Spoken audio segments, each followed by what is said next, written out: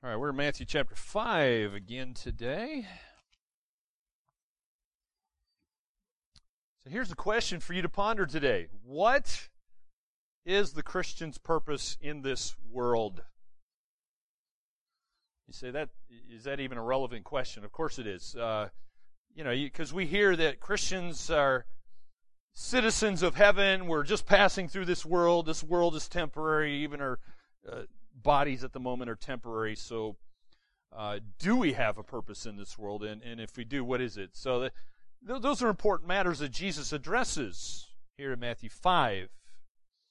Jesus Christ summarizes the purpose of Christians in this world. Now, he's not going to go into great detail, but what he does say is really helpful here. And reduced to one word, the function that you have, if you're a believer in Christ, the function you have in this world is influence. You are to be an influence. Jesus has been teaching here, starting the beginning of chapter 5. He's been talking about these beatitudes, these attitudes, as somebody has said, attitudes that ought to be in you. So these attitudes, these beatitudes are important. And whoever lives according to them is going to function in this world as salt and light. And I'll explain more about what that is in a moment. But why is that? Why? Well, because Christian character affects other people.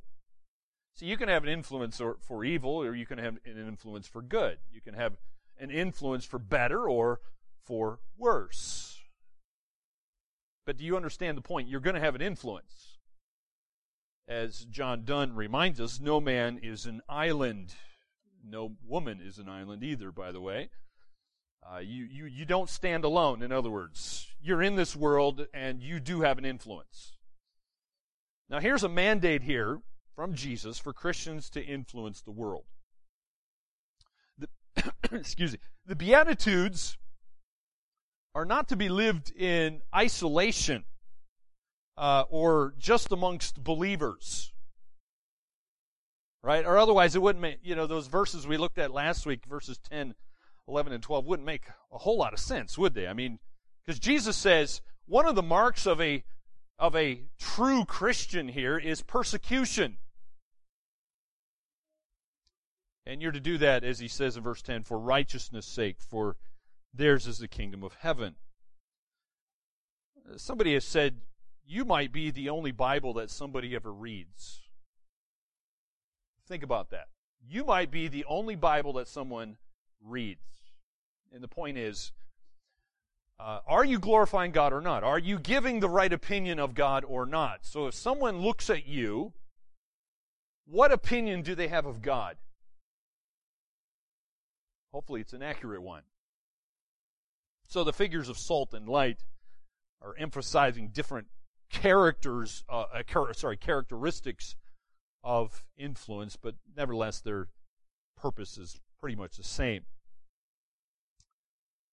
So let's look at, as we're kind of delving into the Jesus teaching here, let's look at the words of the living God starting in verse 13. Matthew 5, verse 13, Jesus says, "You are the salt of the earth. But if salt has lost its taste, how shall its saltiness be restored? It is no longer good for anything except to be thrown out and trampled under people's feet. You are the light of the world. A city set on a hill cannot be hidden, nor do people light a lamp and put it under a basket, but on a stand, and it gives light to all in the house. In the same way, let your light shine before others, so that they may see your good works and give glory to your Father who is in heaven." So the proposition from those few verses there today is just basically this, that God wants you to have a godly influence on people. So you're going to have an influence. Hopefully you understand that Jesus wants you to have a godly influence on other people. Jesus has been telling us here all these attitudes that ought to be in us. He's gone on things like humility and repentance and so forth. meekness. He wants you to have this hunger and this thirst for righteousness. He wants you to be merciful. He wants you to have a pure heart. He wants you to be a peacemaker.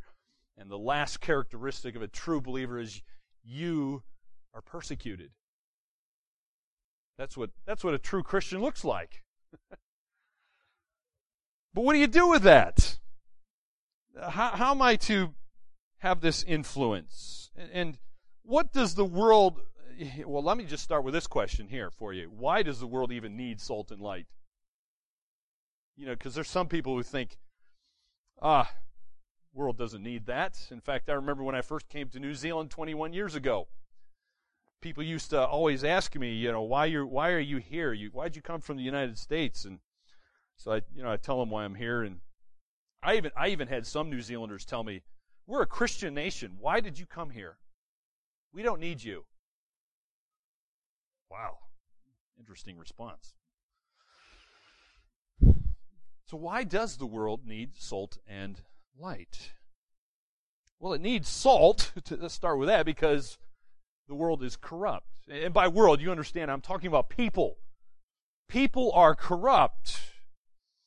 People need light because they're dark.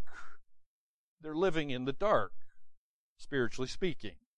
And so the biblical worldview is that the world and people in this world are corrupted and decayed. It's a dark place, and it's sadly getting darker. Look what 2 Timothy 3, verse 13 says. It says, evil people and impostors will go on from bad to not better. The Bible says they're going from bad to worse, deceiving and being deceived. So the world's not getting better. The Bible tells us it's getting worse. And so the world cannot do anything but get worse. You say, well, why? Why? Is there no hope for this world? Well, you need to understand the world has no inherent goodness. There have been some theologians in the past who talked about that within every one of us there's this spark of divinity.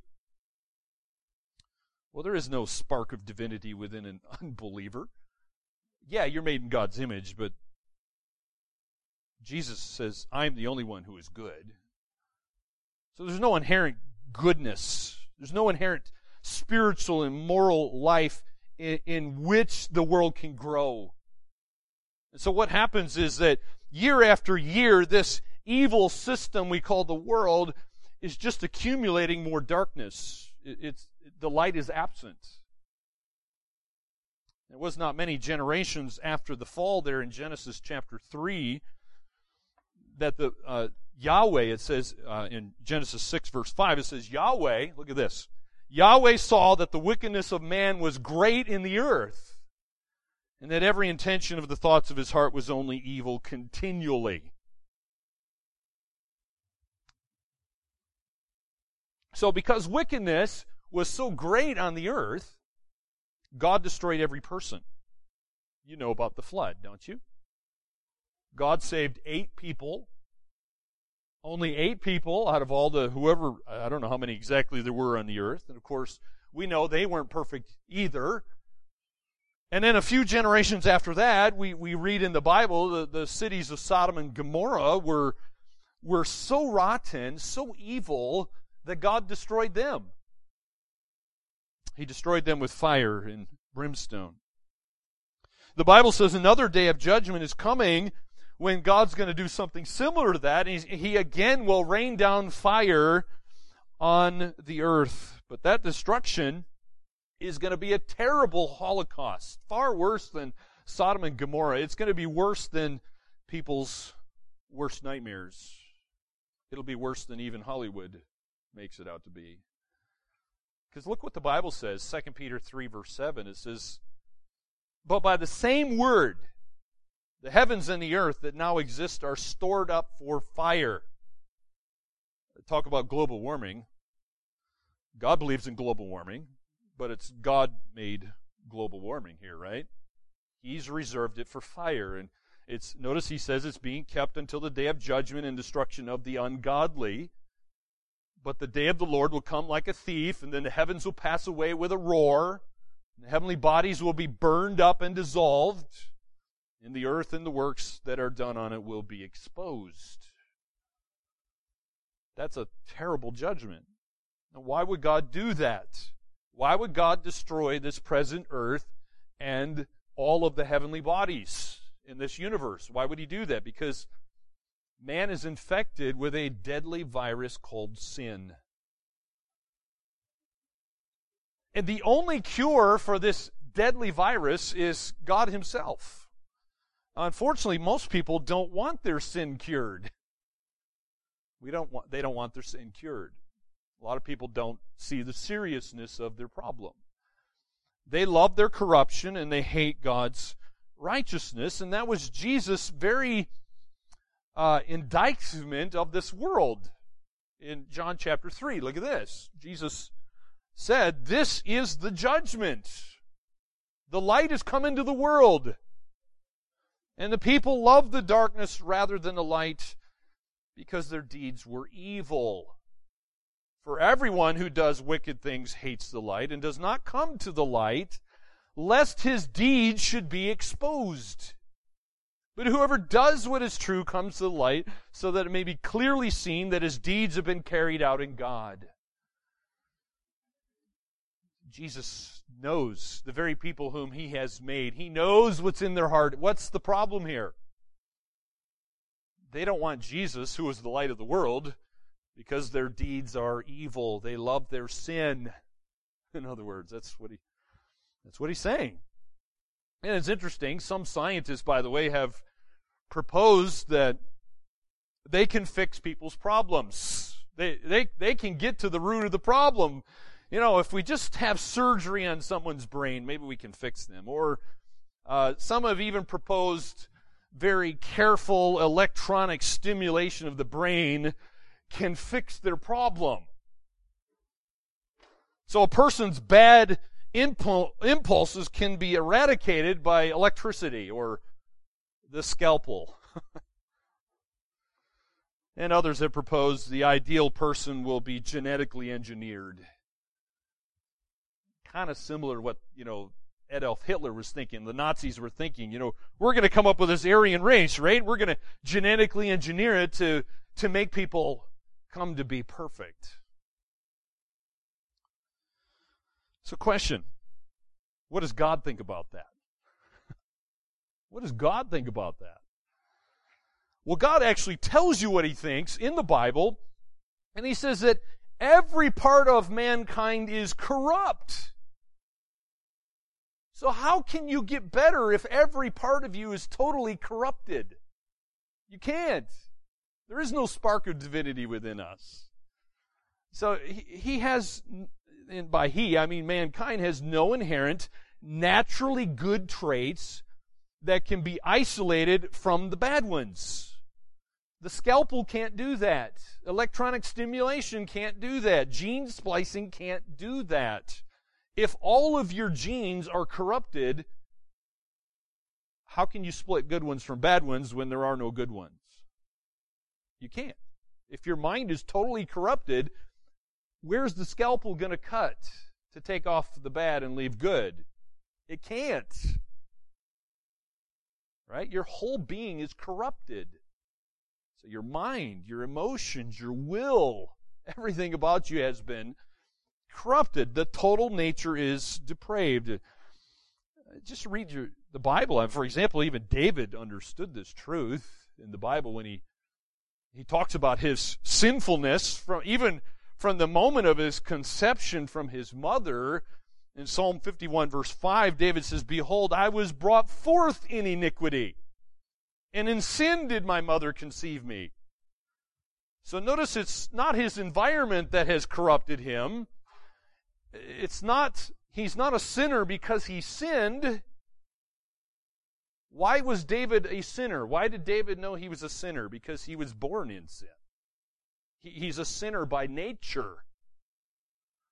That's every one of us. And so there's no good part in us from which a better part can somehow be constructed or from which our corrupt part can be isolated. That's impossible.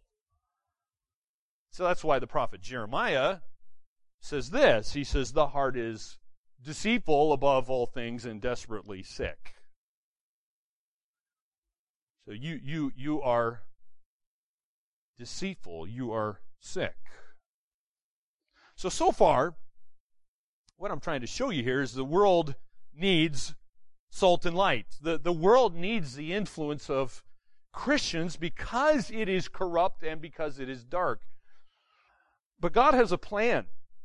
He didn't just tell you this is relevant. He's not answering He is answering the so what here.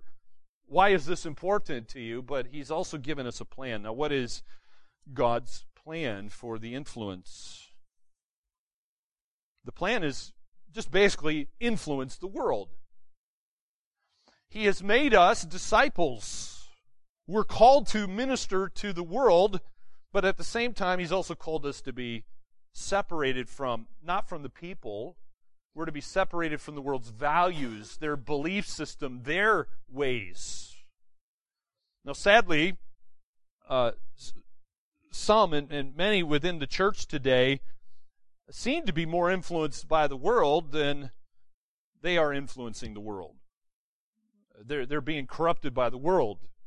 And so sadly, you look at some churches and you say, well, are they having a positive, godly influence in their communities in this world? And sadly, in some cases, we say no.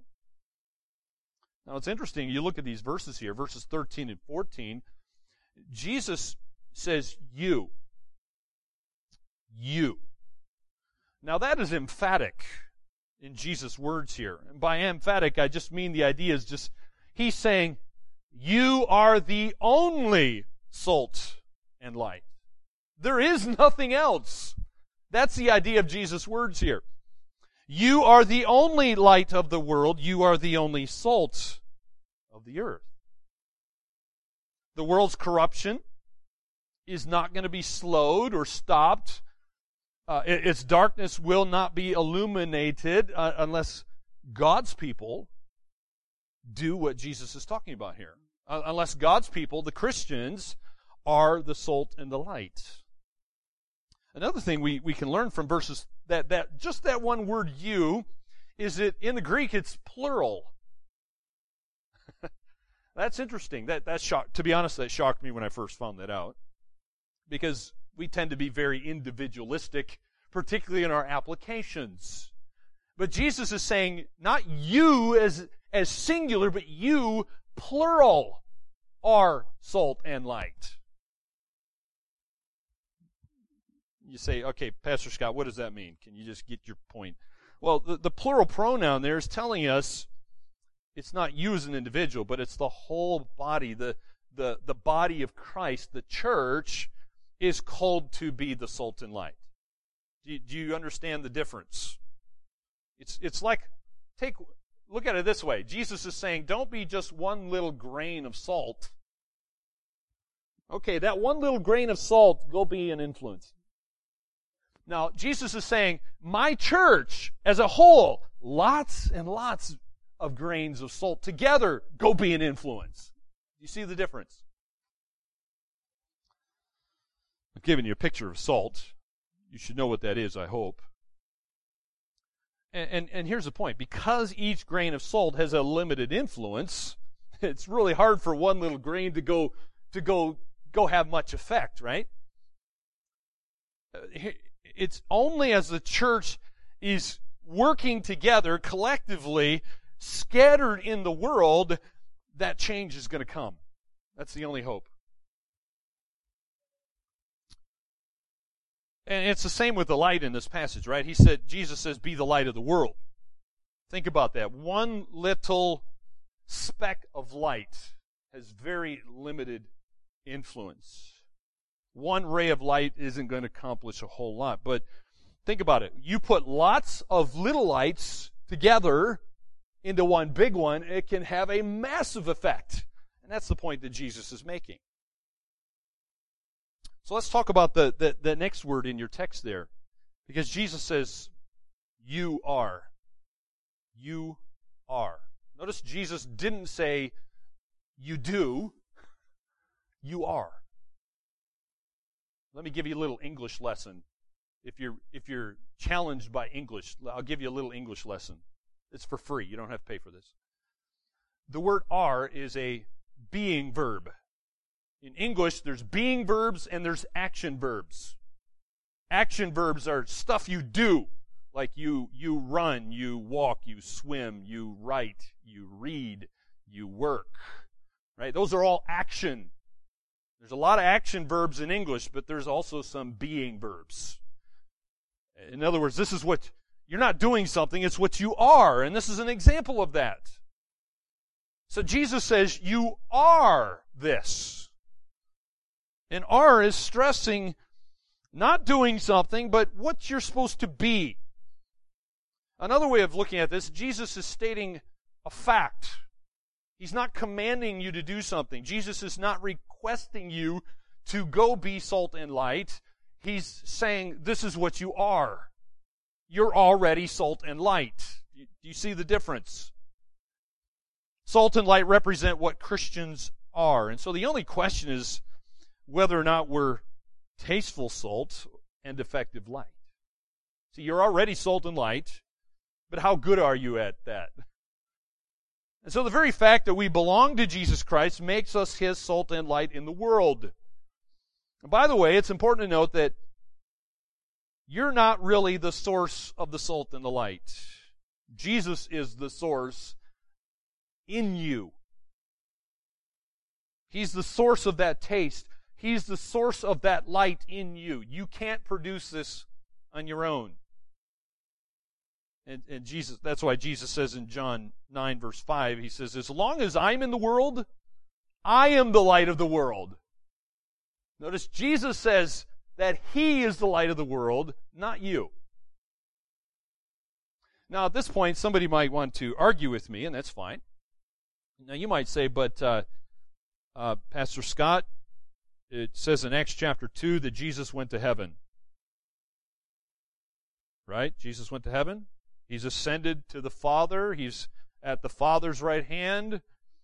Doesn't that make a problem here? Christ left the world. That's true. And now that He has left this world, what has He done? Did He leave the world without light? No. His light comes into this world through all the people whom He has illuminated, whom He has enlightened. And so, as disciples of Christ, we're to shine forth. How do we do that, though? Because we're not the source. We do it through reflected light. Through reflected light. You can think of yourself as like a mirror, right? Mirror has no source of light, but a mirror can reflect light. It can be quite powerful, in fact. Right? So think of yourself as a mirror. You're not the source. You're reflecting the light of the world to a dark world. Well, the Bible put it this way in Ephesians 5, verse 8. It says, for at one time you were darkness. You were an unbeliever at one point, right? Living in the dark. Your soul was dark. But Ephesians says, but now you are light in the Lord. And then the Bible says, walk as children of light. So you can walk as children of light. You can reflect Christ because of the light of the world, who is Jesus in you. So you might ask, well then, okay, how are we to influence the world? What's this plan here? Well, it starts off here by Jesus saying, you are the salt of the earth. So you're to be salt. Now you need to understand something about salt, because there's a little bit of a cultural barrier going on here between what Jesus says and how we tend to use and apply salt today. See, you need to understand, salt has always been a very valuable human commodity. It's a very valuable commodity in our society. During Jesus' day, and even before then, it used to be incredibly valuable, even more valuable than it is today.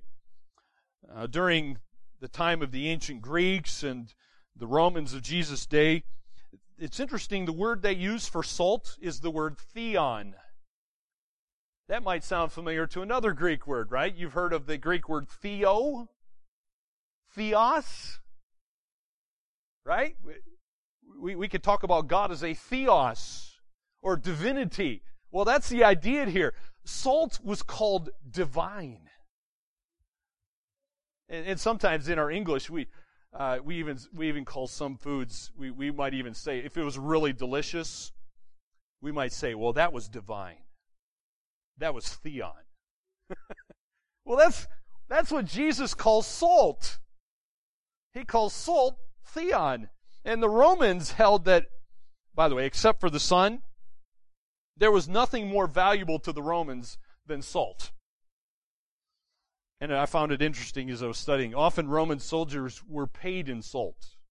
That's how valuable it was. It was like money. And have you ever heard that phrase, not worth his salt? Any of you ever heard that? Not worth his salt. Well, it actually comes from the ancient Romans. Because when they would pay a Roman soldier, sometimes they would pay the Roman soldier with salt. And if he was a worthless soldier, well, kind of like some employees today, right? They're not worth their salt. Well, in numerous ways, Jesus' hearers would have understood what this meant, and probably far better than we understand it. And that's why I'm taking the time to explain it. It represented a valuable commodity.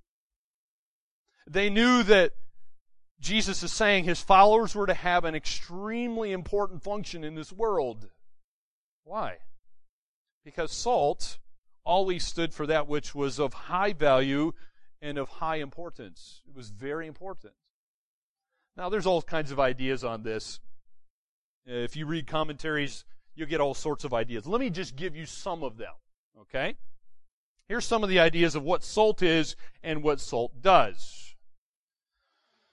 For example, some have said, well, salt is the color white and represents purity. And, well, that, what do you do? Because I like Himalayan salt. Right? I like the pink salt. So does that mean I'm, what do you do with that anyway? Yeah, a lot of salt is white, isn't it?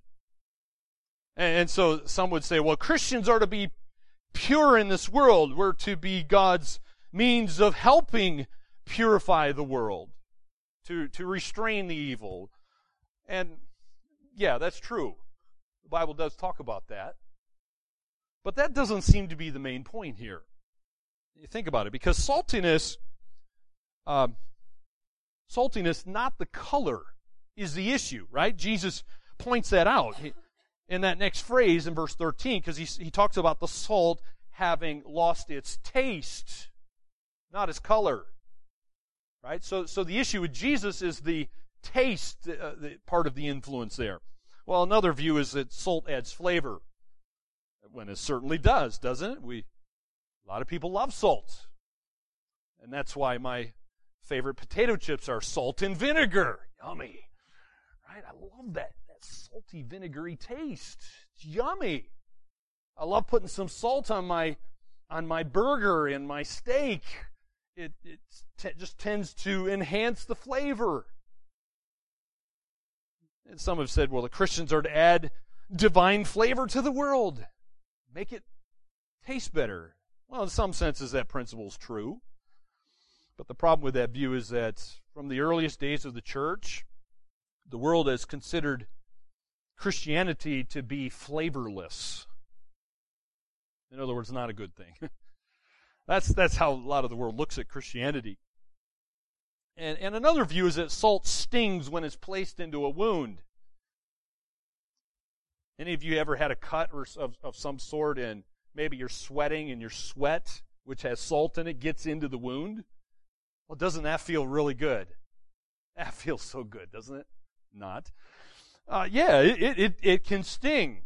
And so people say that Christians are to sting the world, prick their conscience, make the world feel uncomfortable when they're in the presence of the gospel. Okay. Maybe there's some merit to that analogy. Another view is that salt creates thirst. Oh, yeah. Right? You ever had a whole bag of salt and vinegar chips? Any of you ever done that? because they're so yummy. You just can't eat one of them, right? Or you ever had fish and chips that's, whoever did the takeaways put too much salt on it, and you get done and you're like, whoa, I need something to drink, right? Yeah, salt can do that. And again, there is some merit to salt creating thirst. Certainly God intends for His people to live in such a way and to testify before a dark world that they're lacking. Hopefully they're going to want to drink of Jesus Christ, this living water, hopefully. And so all of those analogies have some validity. I don't want to attack them, okay? But yes, Christians are to be pure. They should add a certain attractiveness to the gospel. They should be true to God's word, even when it stings and pricks the conscience. Their living should create a thirst for God in those who don't know God. Yeah, all of that should be true. But I believe the primary characteristic that Jesus is emphasizing here is what often salt was used in Jesus' day was for preserving things. Preserving food in particular. And sometimes we still use salt this way. Right? We put salt in bacon, and sometimes when I carve off the skin of an animal, if I want to keep the skin of an animal, I put lots of salts on that skin to preserve it. Because otherwise it goes yucky and stinky and it's worthless. Salt has that ability to do that, to preserve things. And so Christians are a preserving influence in the world. They're slowing and retarding this moral and spiritual spoilage that we see going on around us. And so when the church is taken out of the world, and that, of course that's going to happen at the rapture, but when that does happen, what's going to happen to the world? Well, if you read your Bible, we see that Satan's wicked power is going to be unleashed in unprecedented ways. The leash will be taken off Satan, and he will be able to run around free, doing as he wishes.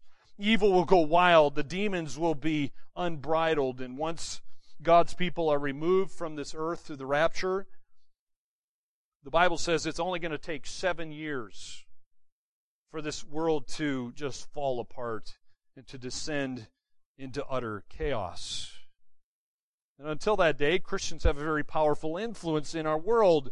We're to have an influence in our communities, in the governments, in our countries.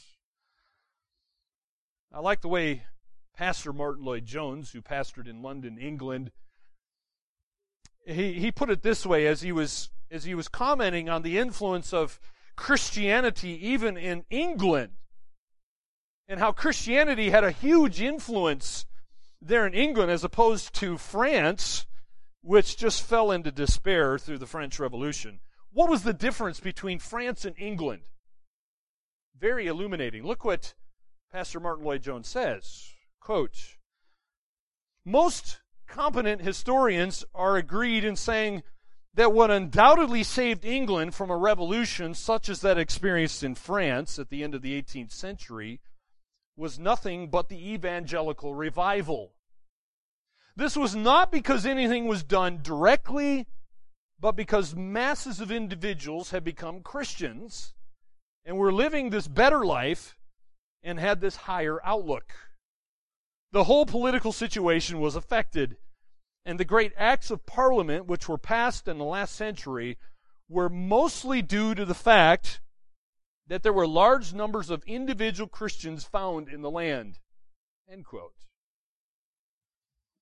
By the way, that same thing could be repeated as you go over to the United States.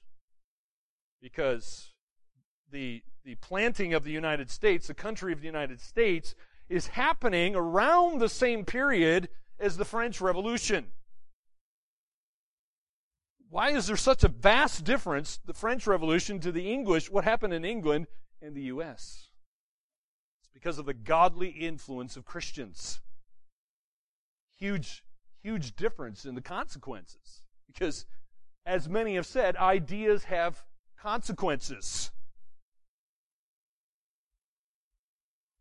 Well, how are we to influence the world? Jesus says, first of all, by being salt. Notice the second thing he says. You're to be light. Sorry, not be light. You are light. Again, Jesus uses that being verb. This is what you are. You are light. Now, I want you to see the difference here. Why would Jesus use salt and light? Well, he's showing you a difference. He's showing you a contrast, and some have described it this way. So I'll put it on the screen here for you. So here's the way salt is. Salt is hidden. It's working secretly. It works from within. It's an indirect influence. It works through our living, largely negative, and it retards corruption, or it's slowing the corruption and the depravity in the world. So that's kind of the characteristics of salt. Let's think about how light is different from salt. Well, obviously, light is very, very obvious. It's something that's working openly in the culture, and it's working from without. It has a direct influence, works primarily through what we teach and preach. It is more positive, and it helps produce righteousness. So I found that helpful in the comparison there between salt and light. Very different. Jesus and even the other apostles talk a lot about light. For example, look what the Apostle John here says in 1 John 1, verse 5. He says, "This is the message we have heard from him." From who's the him? From Jesus. So the light of the world, tells one of these mirrors, his disciples, some stuff. And so John says, we've heard it from Jesus, and we proclaim to you that God is light, and in him is no darkness at all. If we say we have fellowship with him while we walk in darkness, we lie and do not practice the truth. But if we walk in the light, as he is in the light, we have fellowship with one another, and the blood of Jesus Christ, his Son, cleanses us from all sin. So, my friends, light is not given simply for you to just have, but you're to live by this light. It is to affect all of you for the purpose of not just you, but others. In fact, you're to walk by this light, because Psalm 119, verse 105 says, your word, that's God's word, is a lamp to my feet and a light to my path. It's a light. It helps you in your walk through life. And God's light is there for you to walk by, and it's also there for you to live by it. Now, what are we talking about? Well, in the fullest sense, God's light is the revelation of his word. And by word here, I mean it is in word in two senses, okay? It's talking about the written word of Scripture, but Jesus described himself as the living word. Right? John 1, for example. John 1, in the beginning was the Word, and the Word was with God, and the Word was God. That's talking about Jesus. We know that because verse 14 talks about the Word dwelt among us. We've seen him. We know him. He's full of grace and truth. That's talking about Jesus. He's the living Word. By way of application, just think for a moment. We, as God's people, are to proclaim God's light in a world that is just engulfed in darkness. We're to do what Jesus did, he was the light of the world. He comes into the world, and what did he do? Well, let's look at Jesus' words. Okay, here's what the Bible says about Jesus.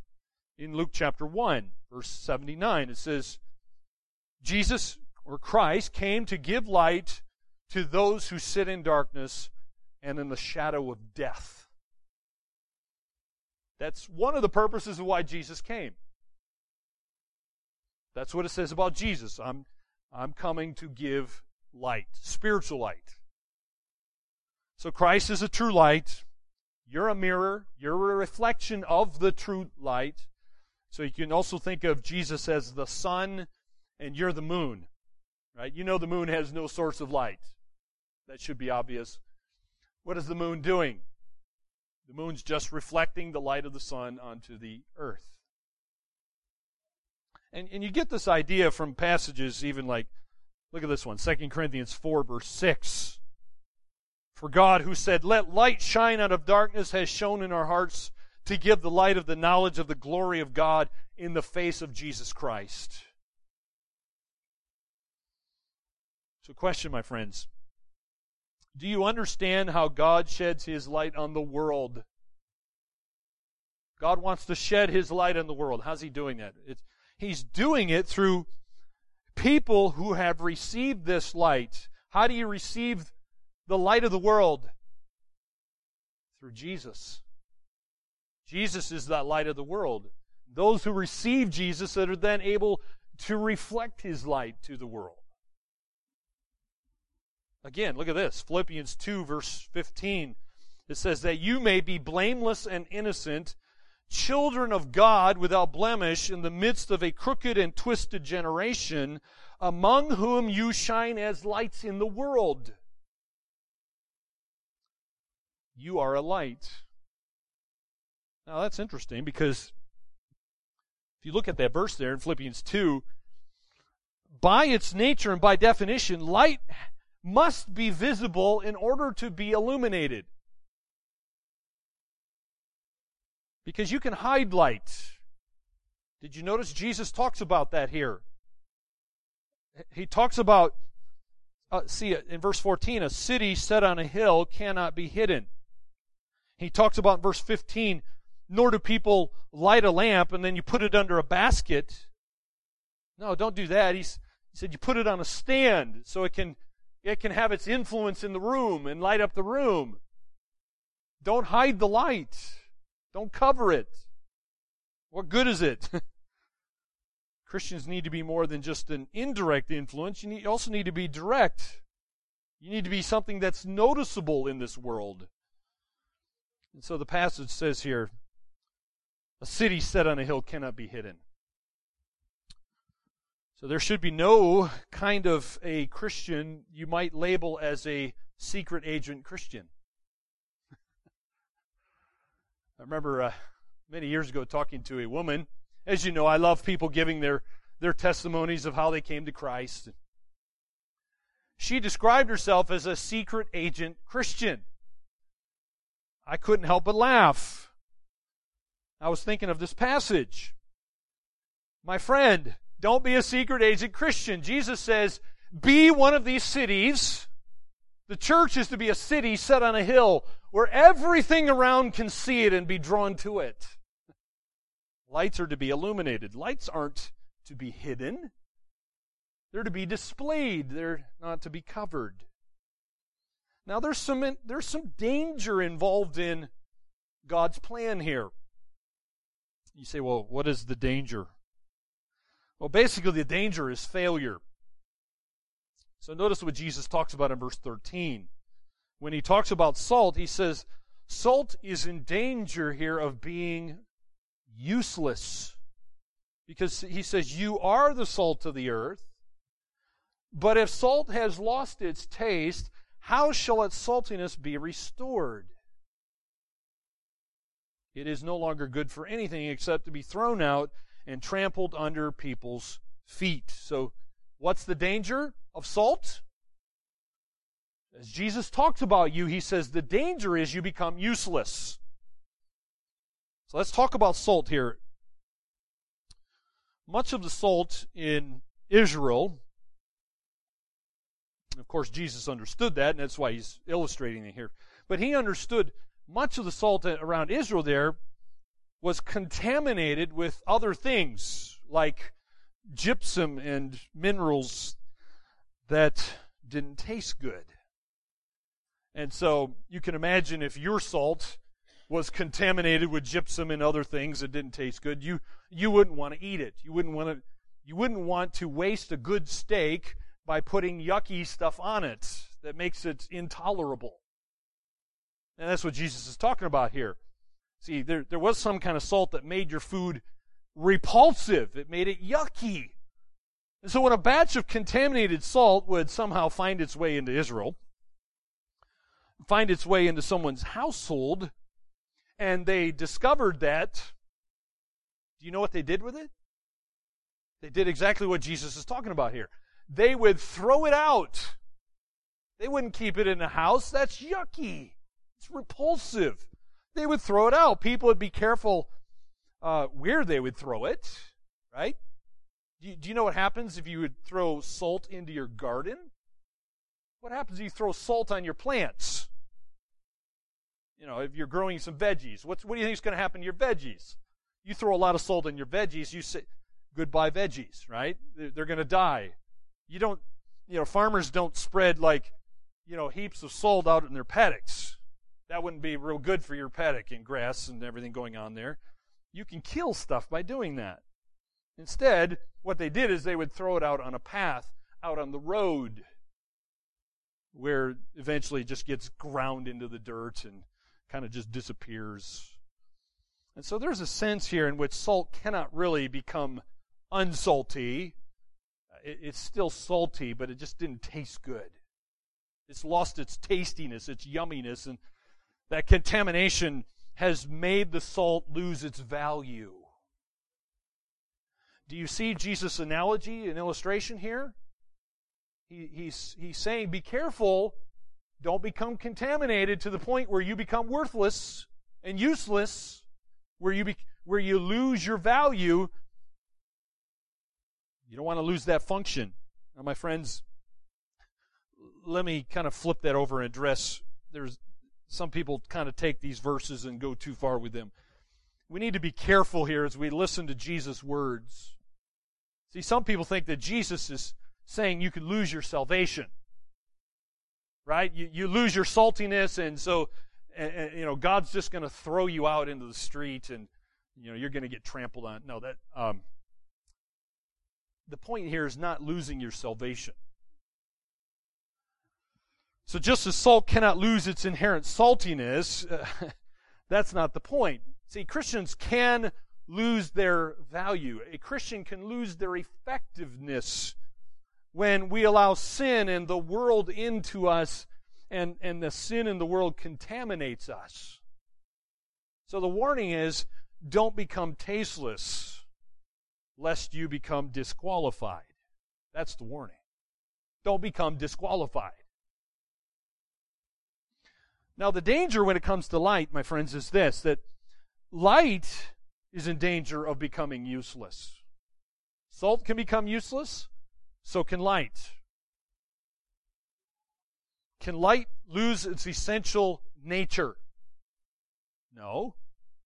Right? Even a light that is hidden, if you put a light under some sort of a basket and you hide that light, is the light still shining? Yes. The essential nature is still there, but what's happened? The light is now useless because it's hidden. A hidden light is still light, but it's a useless light, and that's why people don't tend to hide that. That's why we tend to put lights on lampstands or up on a ceiling or someplace that's going to shine. We want that light to be useful. But that's the danger here. We Christians can become useless. So Jesus is warning you, don't allow the world to contaminate you. Don't allow sin to contaminate you to the point where you become useless. So what is our purpose? Jesus ends by highlighting our purpose, which is really the first of many catechisms answers that purpose. Often the first catechism is, what is the chief end of mankind? In other words, what is your purpose in life? It is to glorify God. And that's the basic idea of verse 16 when Jesus says, let your light shine before others so that they may see your good works and give glory to your Father who is in heaven. Now you'll notice that word there in verse 16. That little word good is a very important word. The word good that Jesus uses here does not so much emphasize the quality as it's talking about its attractiveness. It's more talking about its beautiful appearance. In other words, as Jesus talks about people here, he's saying people should see the beauty of God, that God is working in and through us. To see those good works that we do, and then to see Christ, to see God in us. So that's why Christ commands us here, let our lights shine. Don't hide it. Let it shine. And by the way, light is not something that, again, you and I can't create this. We can't do good works in and of ourselves. We can't somehow muster this up and make this up. It's something we are allowing God to do through us. Like Jesus says in John 15, right? You can't do this. It's only as you're connected to Him that He does the work through you to produce that fruit. So it's God's light. And so our choice here is, what are we going to do? Are we going to hide the light? Or are we going to let that light shine? Now, what's the purpose of the light? According to verse 16. Purpose is you're to let the light shine. You're doing these good works through Jesus. That's your good works, and it's not about you. It's not so you get a pat on the back and somebody says, oh, good boy, or good girl, or wow, you're amazing. It's not to bring attention to ourselves, but hopefully you do some good work, whatever that is, and somebody says, wow, Jesus must be amazing. I'd really like to know more about Him. Hopefully that's the kind of response you get. So our intent should be others hopefully see God in order they can then glorify the Heavenly Father. Our good works are magnifying God's character. Hopefully if you show grace, if you're full of grace and truth, then someone else will see that Jesus is the one who is really full of grace and truth. Glorifying God is the supreme call of your life. You're to give the right opinion of God. So when someone reads you, what kind of God are they reading about? When someone sees you and they listen to you and they watch your life, what kind of God are they learning about? So Jesus says, don't be useless, be useful by correctly, faithfully portraying me to this dark world, this corrupt world. So everything we do is to cause others to praise God. After all, He is the one who is the source of this good. He's the source of the light. So here's the question, my friends.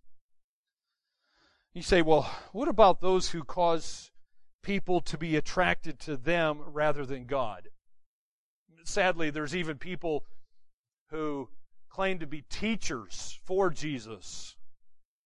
They claim to teach in Jesus' name, and it seems like the world seems to be drawn to them instead of the God they're supposed to be teaching about. What about them? What about those kind of people? It just seems to, it's all about them. You know, they're the ones getting rich. They're the ones getting the fame. Well, the answer is if we cause people to be attracted to us rather than God, we can be sure that what they're seeing is not God's light. It's something else. We're having the wrong effect, the wrong influence. It's not a godly influence. Remember the proposition? What does God want us to do? What is Jesus teaching us? Jesus is teaching that God wants us to have a godly influence on this world. And so let's just be careful. This is what we are. You're salt. You're light if you're a Christian. The question is, are you useful or useless? I read about a man named Robert Murray McCheyne. He's an example of one who had a bright light, even for one who didn't really live all that long. Back in the 1800s, he was a godly Scottish minister during those 1800s. But During his lifetime, he was a bright light. He was very tasty salt. It was said his face carried such a hallowed expression that it's hard to believe, but this is what I read about him. That when people looked at him, people were known to fall on their knees and accept Jesus Christ as their Savior when they looked at him. I'm just telling you what I read.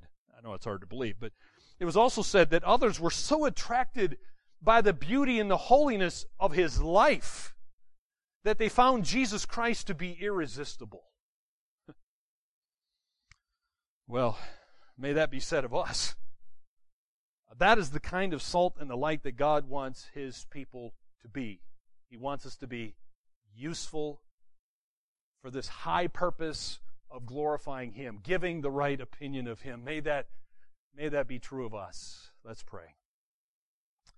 Heavenly Father, we thank You for Jesus' awesome, precious teaching. We know how we are to live in this world.